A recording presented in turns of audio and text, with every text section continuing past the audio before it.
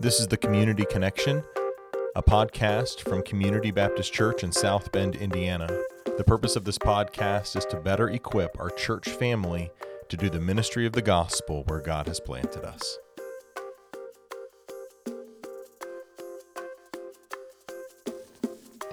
It is time for a new Hymn of the Month.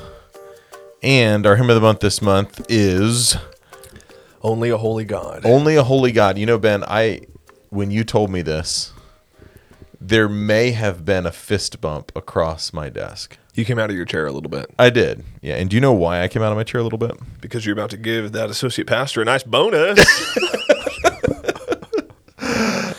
No, that's not why. Yeah, that's not true. That's not why. You know what we need to do? You know how you should get a bonus, Ben? I think you should. I do know that. Yes. Yeah, I know that. Do you know the means by which you should get a bonus? I mean, I could think of a few ways. You should recruit sponsors for this podcast. And I get a cut of whoever sponsors. Well, whoever recruits the sponsors gets a little shaving off the top. Isn't that how that works?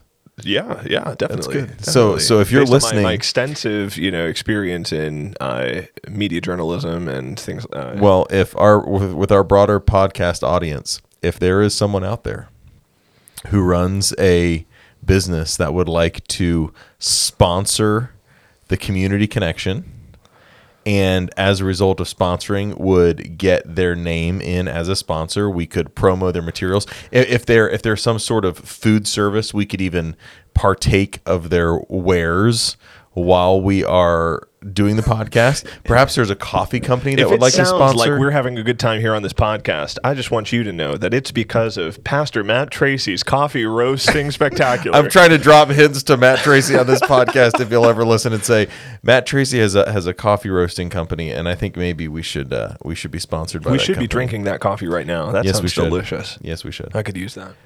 Anyway, back to what we were saying. If we had sponsors, that would have been the segment just now. That would have been the segment. We're kind of just building that time frame into it so that when we do get sponsored eventually, we'll have a time frame in the podcast for that. Well, I just want to go back to the fist bump moment and say the reason is because we have finished our series on Ecclesiastes and moving into a brief 6-week series, not exhaustive, but a look at the attributes of God. And that factored into my decision for the Hymn of the Month. It's shocking that you would actually think that deeply. I try to think about what we're learning as a church family, and not every time is it possible, but I try to make the Hymn of the Month. Hang on.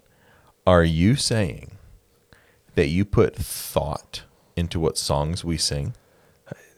Yes, that is what I'm saying. Wow. It's taken me a long time to get to this point where I'm willing to say that openly.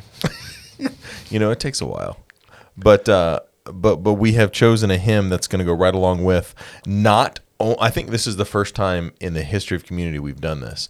We have a Hymn of the Month that ties right in with the sermon series, that ties right in with the Bible Institute class. That's true, because we're doing Theology Proper starting on Tuesday. Yes, we are. How's that going to get started? It's going to get started by a video that I'm recording because I'm not going to be able to be there, and I wanted to make sure that the beginning of the class actually started well. Make sure that they're taken well care of. Yeah, and so it's going to start. Everybody who's there for the Bible Institute class, actually, people will be listening to this, I think, after the first Bible Institute class, because this will go out the Thursday after the first Bible Institute class. But anyway, it's going to get started with a nice, warm-hearted video welcome that's going to explain the bones of the class and explain the reading that's going to be happening and how people should go about it. And then after that video, I think it's just going to go downhill from there. Excellent. Because you're going to be teaching the first class. I'll be teaching the first class. And it's an exciting opportunity, though, because on Sunday mornings, we're going to be hearing the sermons from you on the attributes of God. And the Theology Proper class will have the opportunity to go deeper into the Bible's teachings on God's being, along with his attributes, but the classification of those attributes, the relationship that those attributes share between each other, and some of the logical relationships, some of the proofs for the existence of God. If you'd like to take that class, we still have signups available.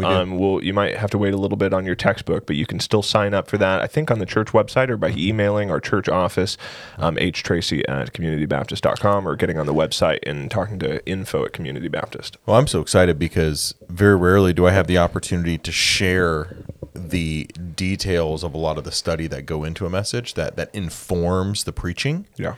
And in some of these classes, we are going to be able to, I'm going to be able to both preach on the attribute of God and then also teach, like what you're saying, and go a little bit deeper and look at the relationship between God's attributes and how it reflects His glory and all that kind of stuff. I know we're still going to get to the hymn of the month, but while we're on this, do you think that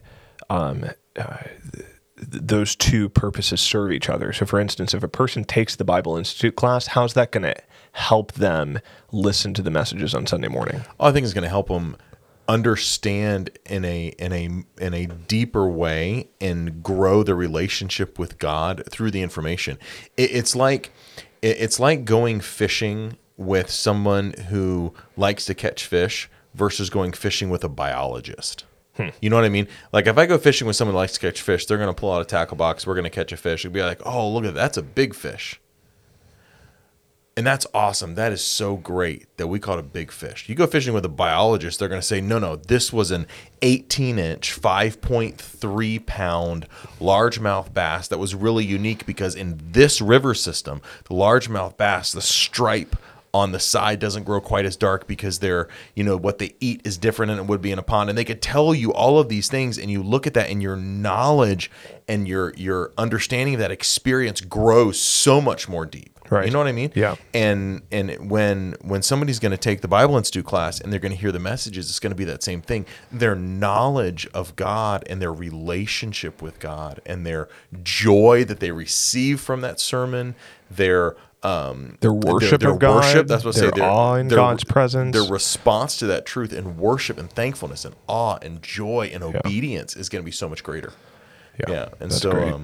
So if that's not enough, I don't know what is. Well, so come and that's take the all Bible super Institute helpful class. because the attributes of God, the doctrine of God, theology proper, all are an aspect of the theme of our hymn of the month, which is Only a Holy God, written by City of Light. It's kind of become popular in the past 2 years or so. Been done by quite a few different groups and such. Because I think it's a really powerful song because it's really goes through some of the characteristics of God that reflected a lot of times in the Psalms, and the format of it is to ask these kind of rhetorical questions. And a rhetorical question is not a question without an answer, but a question where the answer is known, but the question is asked anyways for the purpose of building a certain kind of an emphasis. This is such a good podcast, isn't it? Yes, it is. That was a rhetorical question, obviously. That's a good rhetorical question. Thank you. Every time I get rolling, you have a way of derailing all my thoughts, and I have to be like, "What in the world is that? What are you talking about?" Oh my goodness! You're talking about the way the song is structured and how it asks questions. So I'm about to make an awesome point. I was about to make an awesome point. Because this song makes an awesome point cumulatively as it builds the thought. And apparently, if I don't get my thoughts out very quickly, then there's no cumulative effect. Anyways, the stanzas continue to ask these questions over and over and over again. And each one deals with an aspect of God's character, His works, His attributes, and His glory. It goes, who else commands all the hosts of heaven? Who else could make every king bow down? Who else can whisper and darkness trembles? And the answer in each stanza at the end of the stanza is only a holy God.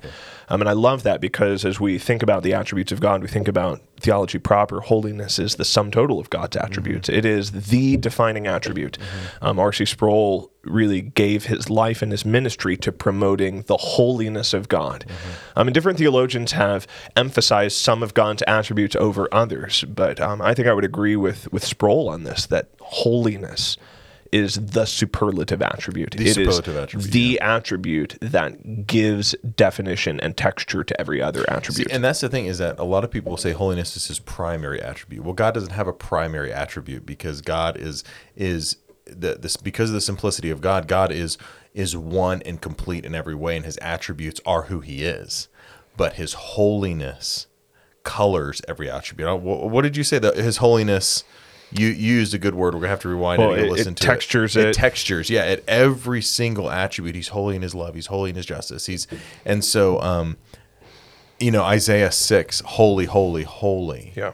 going back, them resonating back and forth. So this is interesting because this hymn, we've listened to this hymn and sung it a lot as a family. One of my favorite parts of this hymn is how it builds to the chorus and the first line of the chorus. Come and behold him. Mm-hmm. Because it asks the question, because this is going to be a little bit of a different type of hymn for our church family, because it's going to ask a question, it's going to ask a question, it's going to ask a question, and then it's going to end with only a holy God. Mm-hmm. And then it climaxes in that chorus, come and behold him, the one, right, the only, cry out. Right. Sing holy. Well, in the way that even you have this musically, you've got a really definitive break between the stanza and the chorus. You go, only a holy God. And then there's a big breath, and come is a little bit of a higher note, and it's strong, it's definitive, it's commanding. And the point of it is, in response to all of these things that we've just reminded ourselves about God, what's the proper application for Christians everywhere? Worship. Exactly right. And Pastor Sean and I have had this conversation. You and I have had this conversation before at various points where, and this is not necessarily original with me, but within a worship service, within this kind of the structure and the flow of a worship service, we always want to have declarative truth and application of the truth. Mm-hmm. You want that in a good sermon, and you want that in your singing as well. Mm-hmm. If a congregation only ever kind of chants their creed, or only ever sings the propositional truths that they believe, but never sing the kind of response that's appropriate for children of God, then we've fallen short. And so you think about things like My Jesus Fair. It's a hymn that we sing, describes in the stanzas the realities of Christ's suffering, his passion, his crucifixion. And then in the chorus, it actually describes what the response to that is. It's abhorring all my sin, adoring only him. That's how I think about and how I respond to what Christ has done. You think about the hymn that our church loves very, very dearly, Chosen as his children. Mm-hmm. All of the stanzas give me declarational, propositional truth about what God has done in my salvation and what he's continuing to do as he sanctifies me. Then what's the chorus line? We're singing the response to who God is. I'm born again. I'm God's own chosen child of mercy. What love, what grace. Father, keep me walking worthy. There's this prayer at the end that's almost like one pastor described it to me as the inhale and then the exhale of worship.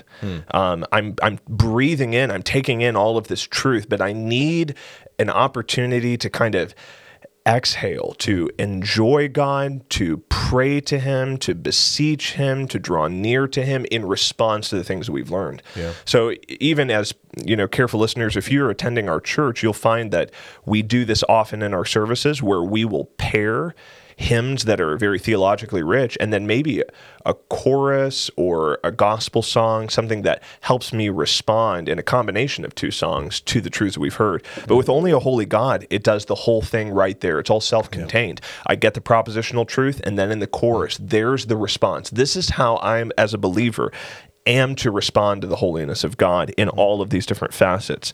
I really love that last stanza, though. What the last stanza says, who could rescue me from my failing? Who else would offer his only son? Who else invites me to call him Father? And then we repeat that last phrase, only a holy God, twice. And the reason I love that is we even had a conversation earlier today about this marriage of justice and mercy. God is not an unfair God, and God's holiness does not diminish at all in forgiving sinners. Yeah. And the reason is because of the vicarious substitution of Christ. That's right. What an awesome song that we're going to sing this again, this month. I'm excited to see how well it fits with what God has directed us to look at in Scripture. And I think I'm also excited because this song, unlike any other, and you alluded to this a little bit earlier, but this song, unlike any other, makes a difference, a really contemplative difference in the verse versus an exaltative difference in the chorus, to where everyone you step back and you ask the question and it stirs your mind. And I'm excited to worship with this song and see how God will use it in our hearts.